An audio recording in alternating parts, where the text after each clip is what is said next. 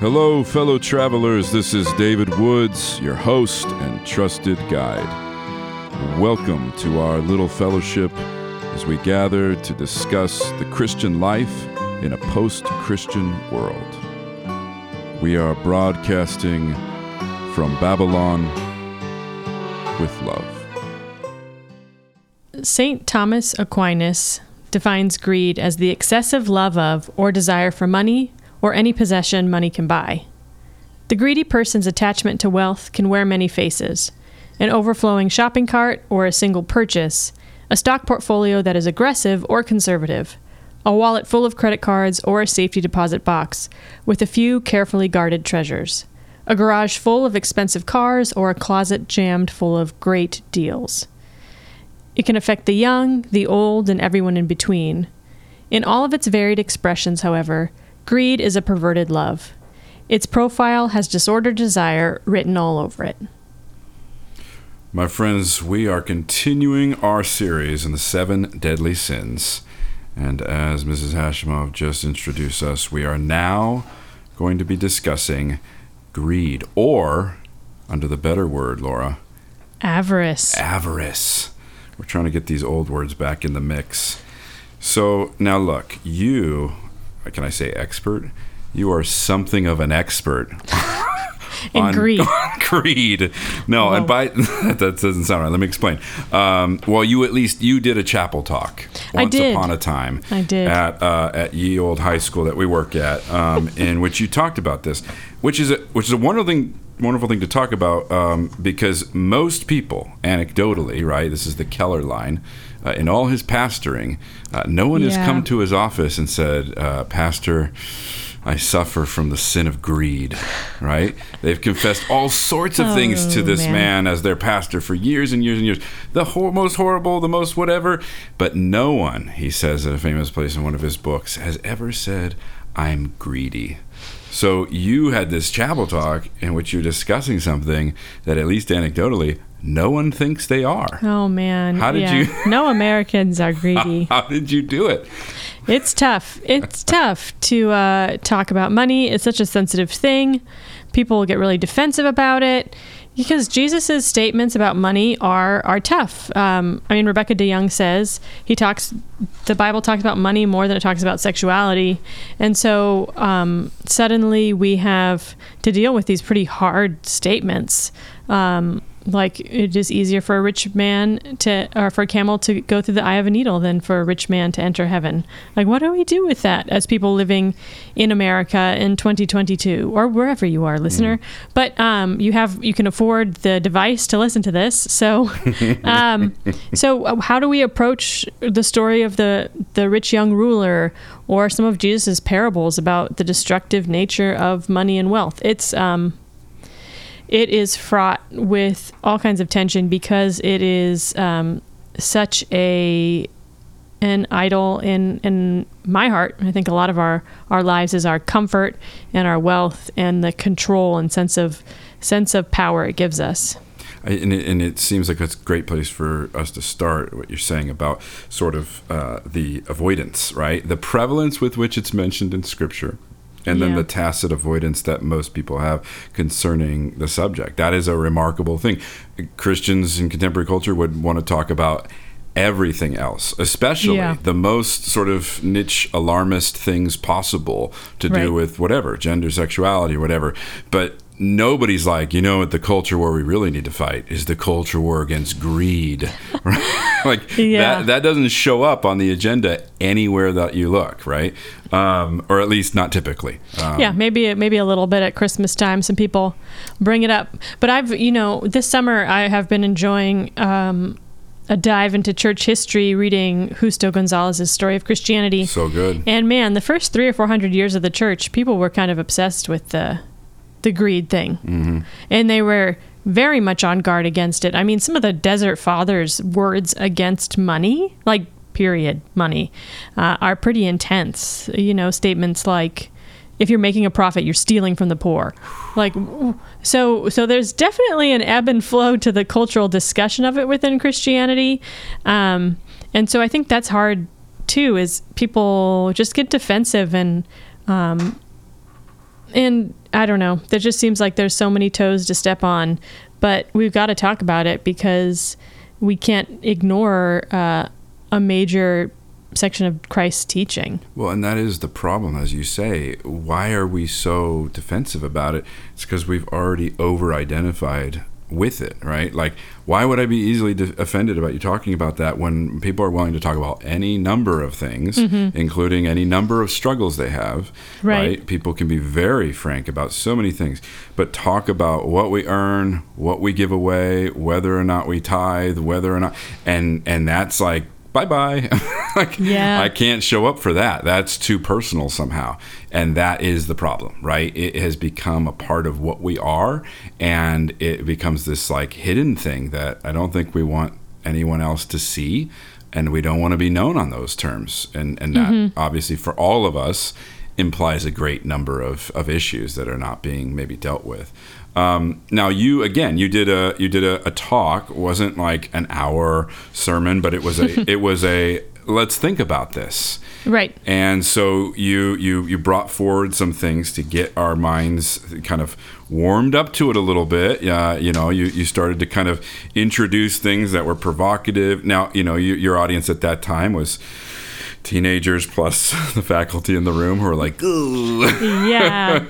Probably hit us even more than the kids. But, you kind of had to bring us back to that world in which this is something that needs to be sat with and talked through. So Rebecca takes it in a few different areas, which we can follow. But what was of interest to you as you were sort of meditating on that topic? You talked about how often Jesus talks about it, how much it's in Scripture. Yeah, well, one of the parables I focused on is from Luke 12, and it's when a man in the crowd asked Jesus, he says, "Teacher, tell my brother to divide the inheritance with me." And Jesus says, "Watch out. Be on your guard against all kinds of greed. Life does not consist in the abundance of possessions." And then he continues with this really interesting parable that's honestly really bizarre. And you could spend many years meditating on what he means by it, as many of his parables are. But Jesus says, "The ground of a certain rich man yielded an abundant harvest. He thought to himself, 'What shall I do? I have no place to store my crops.' Then he said, 'This is what I'll do. I will tear down my barns and build bigger ones, and there I will store my surplus grain. And I'll say to myself, you have plenty of grain laid up for many years. Take life easy. Eat, drink, and be merry.' But God said to him, 'You fool, this very night your life will be demanded from you. Then who will get what you have prepared for yourself?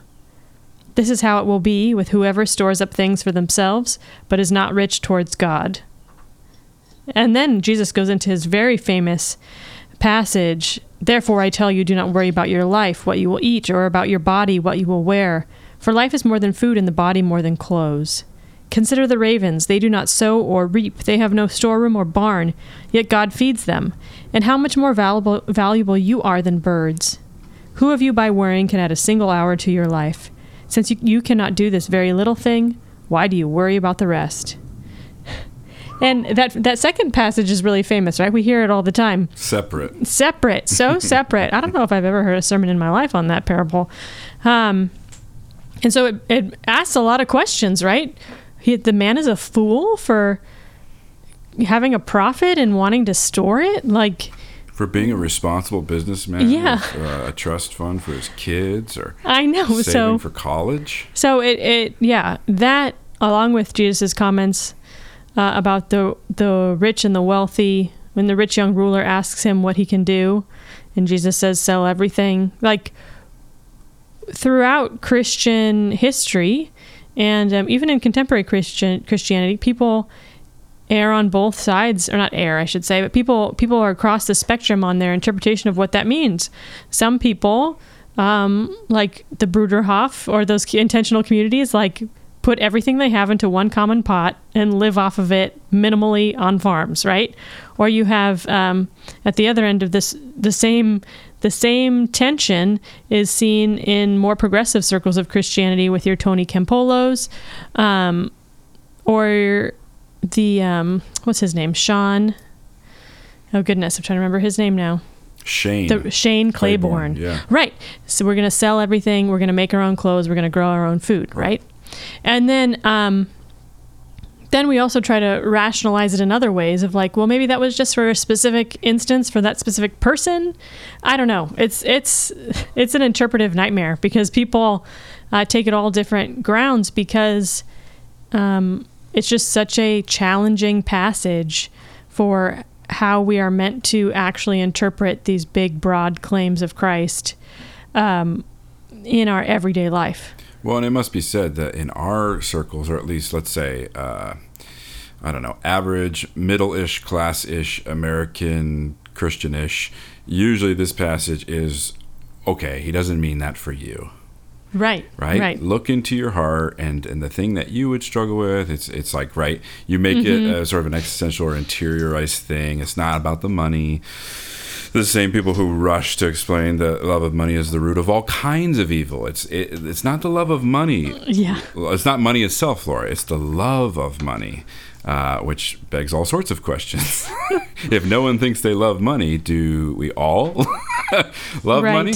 Right. It is amazing, though, like in church history, as you're saying, even just reading the Hustos, like how many of the most important figures in the church read that passage about the rich young ruler, did the very same thing as a part of their conversion experience. And the reason we read about them and their commitment to Christ is because they took it seriously for themselves. And so it's like, it can't just be a non-starter that happens to be about someone who has a bunch of stuff. If we have any kind of historical consciousness, and we can say we are the richest society that's ever existed in human history, and that all of us go anywhere else in the 2/3 world, all of us are obscenely wealthy compared to what most people live on, right? So the excusing ourselves is usually the first move, right? The pastor of the church of any size really doesn't want people to, get too up in arms, and so it becomes this adventure. And well, what is the rich thing he wants you to give up? It's probably not actually money or possessions, right? Right. Because that would be unreasonable. Because honestly, it's the same reason we don't want to talk about it. Because if that was true for you, then why wouldn't it be true for me, right? Right. Like it reflects on me and how I'm thinking, so I need to make it not that way for you, so it doesn't have to be that way for me. If we're going to take it to that personal kind of arena of, all right, this is obviously an issue. Nobody wants to deal with this as an issue, but then what do we do with this kind of topic as an issue? You and I have talked about a number of things in our podcasting seasoning life, in which we've talked about accumulation, optimization, self-construction. We've talked about, how invested we are in kind of building and creating our versions of ourselves. Surely much of this is only possible because of money, because of a certain level of wealth that we could even be have the time to be interested in those kinds of projects of self-renewal and self-creation. And it's almost like the presupposition for so many of our other issues. Like, why do we need to fast from social media? Because somehow we have so much time in which to not just make food to live off of, right? That we have to figure out how to spend all this time in the better way we can. And so if we were to take it to that personal kind of arena, is this a category in which it's been, I don't know, helpful for you, maybe you and Elmar, like you and people at your church, to have frank conversations about, like, how do you get this out? Like, how do you actually start processing some of this stuff? I think it's helpful to talk it through. I know I have a number of friends who I can talk it through with. I mean, having grown up in Orange County is an interesting thing. I live in an apartment, and my neighbors, like, I got a flyer in my box that was like, in my mailbox, that a house nearby you had sold for $14 million. And I was like, don't put this in my mailbox. This is discouraging. Like, so my neighbors are living in $14 million mansions, but I'm in my apartment, and it's a very strange. So I have a couple of people in my life who we can talk pretty frankly about that with.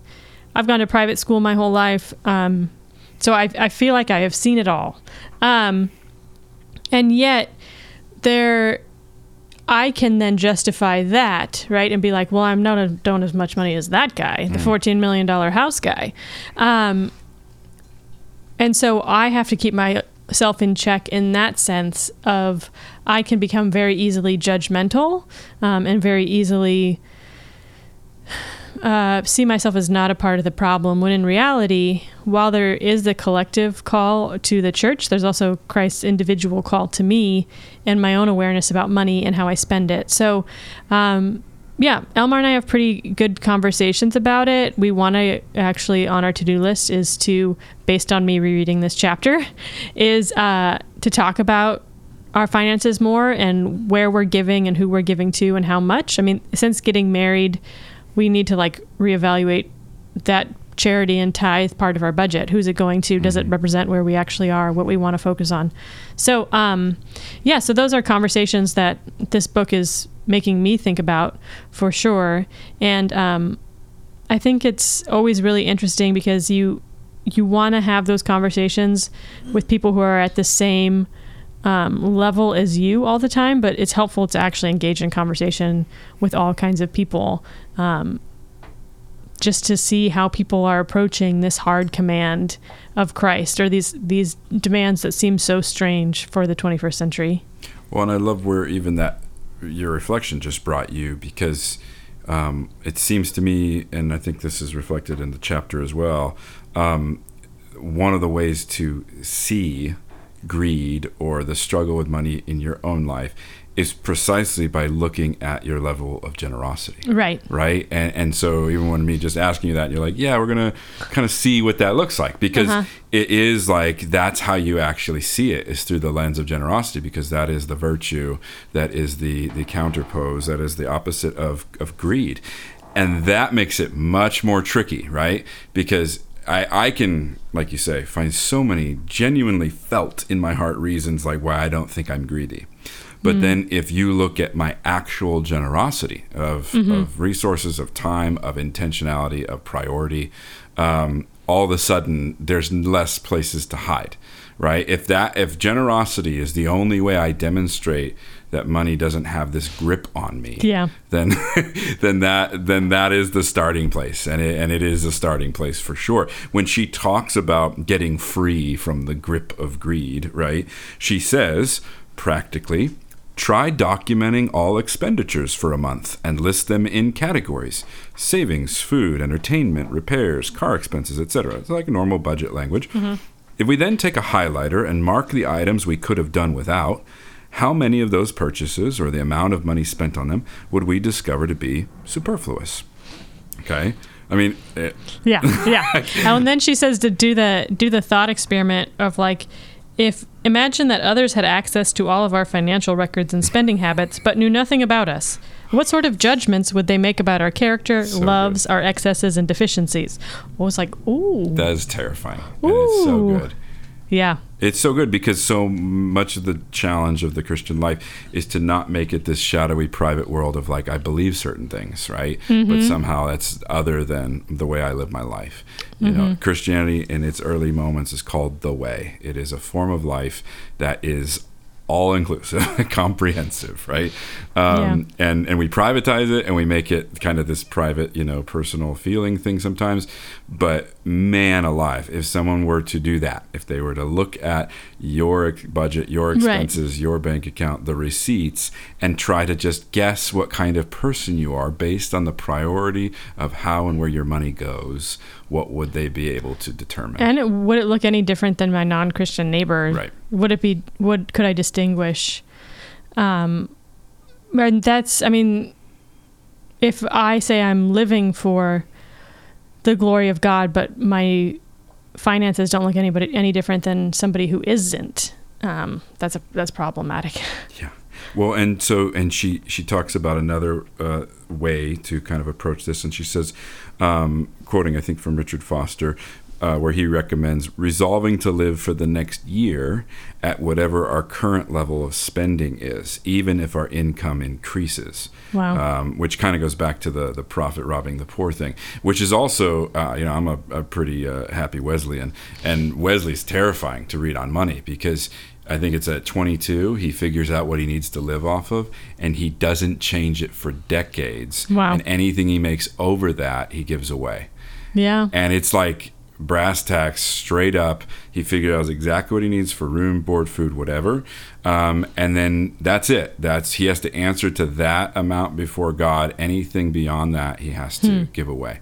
And he sets that early in his life. And it's one of the most convicting things I'd ever stumbled across in his journal. You're just like, oh my gosh. So the fact that we will easily, and sometimes, spouse, family, friends will sort of conspire with us to sort of inflate our quality of life to expand to meet our increased resources. But what a wonderful thing to say, okay, wait, what is that current level, or what is that essential level? And then, why not? Why would that number change if it doesn't have to change, right? Why not see anything beyond that as an opportunity for generosity, at least as a way of beginning to go to more practical places of like, how would I view this? How would I see this? Mm-hmm. That certainly is one that's always stuck out, the Wesley example, and then she mentions it here again. Yeah, and I think about how she references Aquinas. She says Aquinas sets up greed as the opposite of generosity, except that he uses the virtue's Latin name, liberality. Liberality comes from the same root as our word liberty. The linguistic connection gives us a hint. This virtue is about freedom, in this case, freedom from attachment to money and whatever money can buy. The liberal person's free and open attitude contrasts with the greedy person's tight-fisted grip on money as mine. And so I think of that when I think of Wesley was a pretty free guy. He was able to move. I mean, I'm assuming. I don't know as much about Wesley as you do. But he was able to move, travel light. And it brings up, every year I read Boethius' Consolation of Philosophy with my students, and he talks a lot about how the more money you have, the more you have to look after it. The more you need a safe to put your money in. You need a security guard to watch it. You're anxious about it.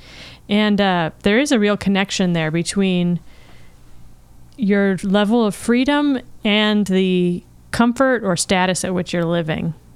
The Boethius thing is such a great example too, because he's suffering unjustly accused. He's in prison, and he's complaining, right, at a certain point about how bad fortune could befall a good person or an innocent person. Right. And Lady Philosophy's like, oh no, bad fortune is great for the righteous person, because they are able to experience the loss of what they don't need.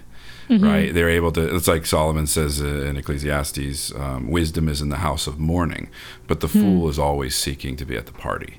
Right? Like she's like, no, you're in a great place right now. You're actually being blessed by losing everything. Because you're able to see with much more clarity and insight that those were not the things you needed to be well, right? Poor Boethius. Poor Boethius. But I mean, he wrote it himself, so. Right. He's yelling at himself. But yeah, I always tell my students when we're trying to talk about this, and teenagers have a really hard time with this, because, well, I think there's just a lot there for a teenager, trying to understand life where you don't actively pursue money as the ultimate thing. But I try to give them the example, and it's like the source of terrible dad jokes, but like, the best day of your life is the day you buy a boat and the day you sell the boat. Because I asked them, like, does buying a yacht, is that more or less work? And they're like, well, I guess it would be a lot more work. Cause like you have to pay for the guy to clean the yacht and the docking fees. So like the more you are investing in this status and quality of life, the more actually that you are required to take care of and manage, and the more your attention is divided and you are not able to just focus on the simplicity of a few small things. And it might, I don't know if this is unfair, but I mean, this is an experience that has been at least described to me by those who, as the primary goal of their post-adolescent life was to finally purchase a house. Right? And then you get a house, and you can't call anyone when when things go wrong, right? Now you just need extra money to fix your house. Yeah. So like that goal of American life to own your own property, how can we be free if we don't have our own property? Suddenly, once you actually get it, is a heck of a thing to now be sort of bound by and you know, paying on and then required for. It becomes a dominant thing. I heard somebody say once that like the desire to own a home is one of the great sort of missteps of sort of the American project, right? That life would be much easier, freer, more flexible, adaptable, like the Wesleyan kind of vibe, if that wasn't a necessity for what it means to like be an adult. If that wasn't like the driving, overarching motivation of many people. Once you get a career, well, now you gotta, right? There's only a few markers we have left of like how to grow up. And that certainly has hung on, even though you and I live in an area in which it's almost impossible for the average young couple to buy a home. So maybe that is the bad fortune that's blessing us with the realization. But I mean, okay, so I'll be the devil's advocate here because people listening are probably wondering, well, okay, what part of like responsibility plays into this, right? Like there's a level of maturity, responsibility that comes with stewarding finances well, so that you can buy a home, so that you can invest in X, Y, and Z, so you can save up for your children's college. Like if you're advocating for sort of this, you know, we all live in the desert and we don't, you know, we grow our own food. Yurt. A yurt. She's in a yurt. Then, I don't know. Yeah. What's the role of personal responsibility and good stewardship within that? Okay, that's fair. I think Southern California might be a unique case in that it is just, for most people in the middle to lower classes, it's not possible by most metrics within our sort of time frame to save up independently. If you have parents or someone else who have, you know, help and stuff like that, great. I think maybe it's the idea that let's say where we live should be something that the Lord sort of calls us to. Okay. And that then living there and being responsibly bound to that community, invested in that place, becomes, however best to do that, becomes what we need to do. But I use that as an example maybe because most people are considering leaving here because they can't independently own property. Oh, interesting. So that is a reason for leaving an area, which also includes leaving a church, leaving any number of things. Yeah. And so I'm just wondering, as far as the practical priority list, I'm wondering if it was not at the top. If not being able to own a home in Southern California was not a primary concern of most people, would they still be here? Like, would it change where you commit yourself and your relationships and your heart and your life?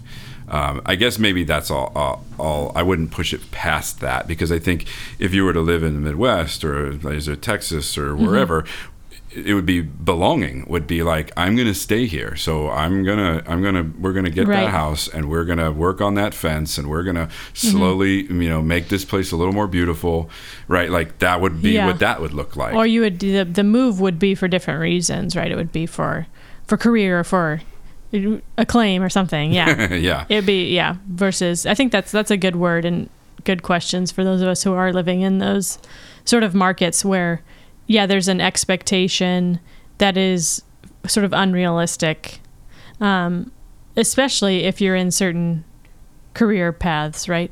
Right. Like as educators, like teaching, and such. It's not. I could switch jobs and do something else, but I have this calling on what I'm supposed to do. So, I think that's a helpful word and helps us to think about culturally the messages that we're being sent where we are about money and what standard of living must be, and try within community to build a different expectation about what a life well lived looks like. Right. I think that's very well said. And when she's giving those, like, how do you get free of this? One of the ones that she sort of ends that section with is tithing.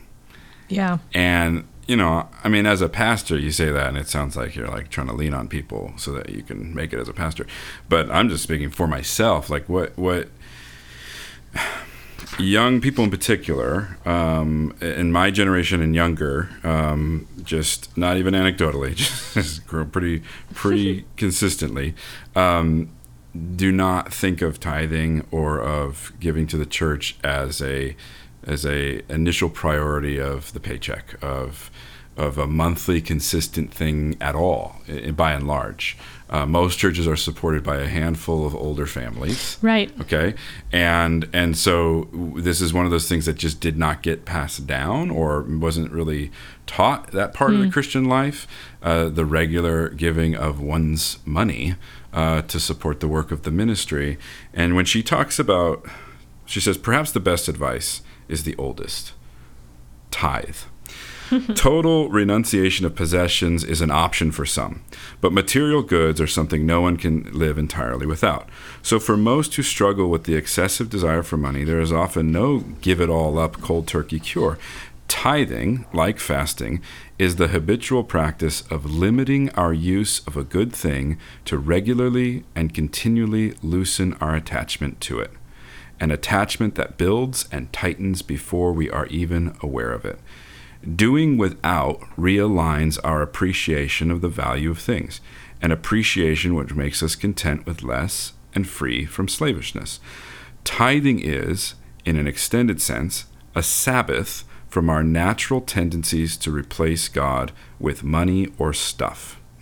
Like a Sabbath rest from working, and like feasting after fasting, the habit of tithing and the generosity for which it frees us is meant to be a part of the constant rhythm of life, not a one-time obligation.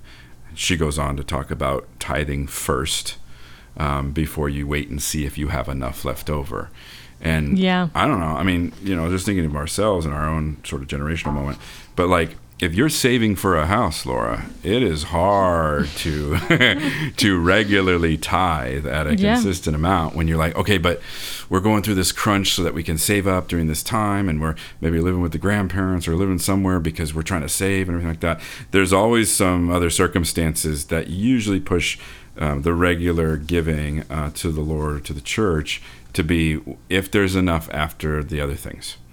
And so as her suggestion, as a sort of a path forward to be freed, or freeing yourself, loosening the grip of greed, to just consistently give, whether it's a 10% tither or something else, as upfront, as a way of genuinely being dependent on the Lord. Back to the passage you got all the way to.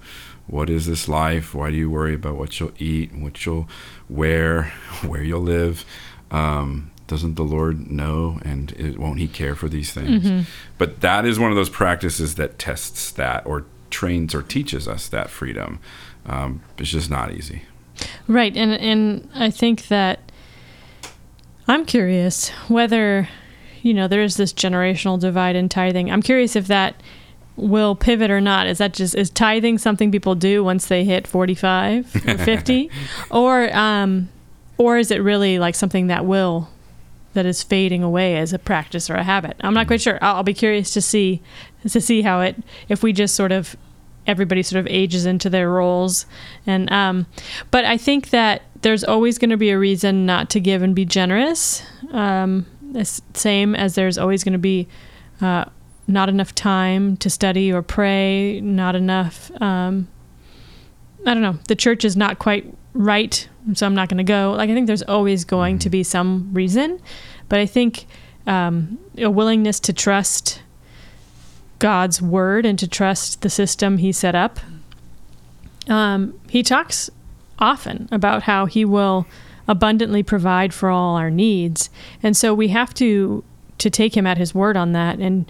And I think there is an element of, are you doubting his reliability and his faithfulness?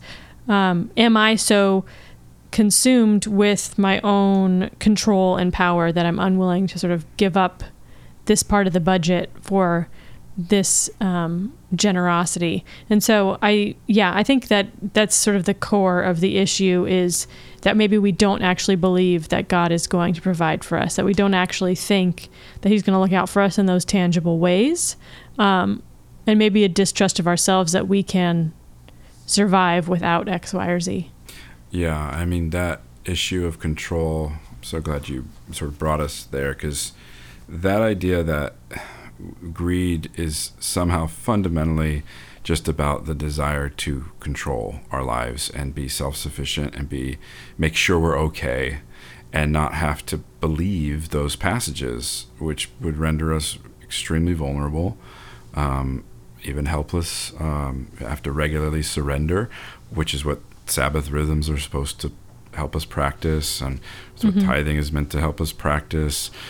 But I think that's, at the end of the day, even as we get older, just to ask that generational question, and more responsibilities accrue to us, if this does not become an issue that is being wrestled with, dealt with, or pushed against, there will only be deeper, more far-reaching responsibilities and reasons to try to, secure your children's future, to try to make sure everyone's okay, to try to, right? It's not even just you anymore. What a noble thing to be panicking and anxious all the time over money when you have a family, right? Right. And that's why I think Luke 12 is so startling, because he does what any responsible person would counsel you to do if you had an incredible windfall. You save it.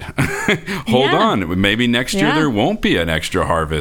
You don't want to assume that this is normal. This is the time to stuff that stuff away. And that's it. That is the normal, wise, common sense approach anyone would take. And God says he's a fool, because it does not provoke in him I need to be generous with all of this extra profit. Yeah. And I can try to work my way around it, but, when I hear it, like, oh, this was for that guy, or this was because he didn't believe in God. But I think, that we have to acknowledge that there is something fundamental, like when I'm reserving a portion for myself and not extending it to others, I'm putting myself at the sort of the center of the universe, and that, like, my existence is the most important existence. And I'm ignoring the fact that so much of this is outside of my control. That man in that story, he didn't provide the rain or the sun for those crops to grow. We are responsible for so little of our own success. No matter how much I try to tell myself otherwise, so much of it is things that are only in the Lord's control, circumstances that he's controlled, coincidences that he's provided. And so if I do believe in this sovereign God over the planet, over the universe, that I have to acknowledge that when something good comes my way, when the crop is double what I expected, that it's not fully on my shoulders. And that's not to say that our responsibility doesn't matter. I mean, I've been studying the story of Joseph, and he trusts in God continually in his imprisonment and in his suffering, and he is responsible, and he is dutiful, and people see his character and give him more responsibility and freedom and entrust him with power. And so our actions matter. But I think if we sort of start to acknowledge that our money is our glory of our own making, then we are going to be sorely disappointed when it disappears, or when we find ourselves wanting on the other end of it. It seems to me, this is so tough, but we do want to be encouraging.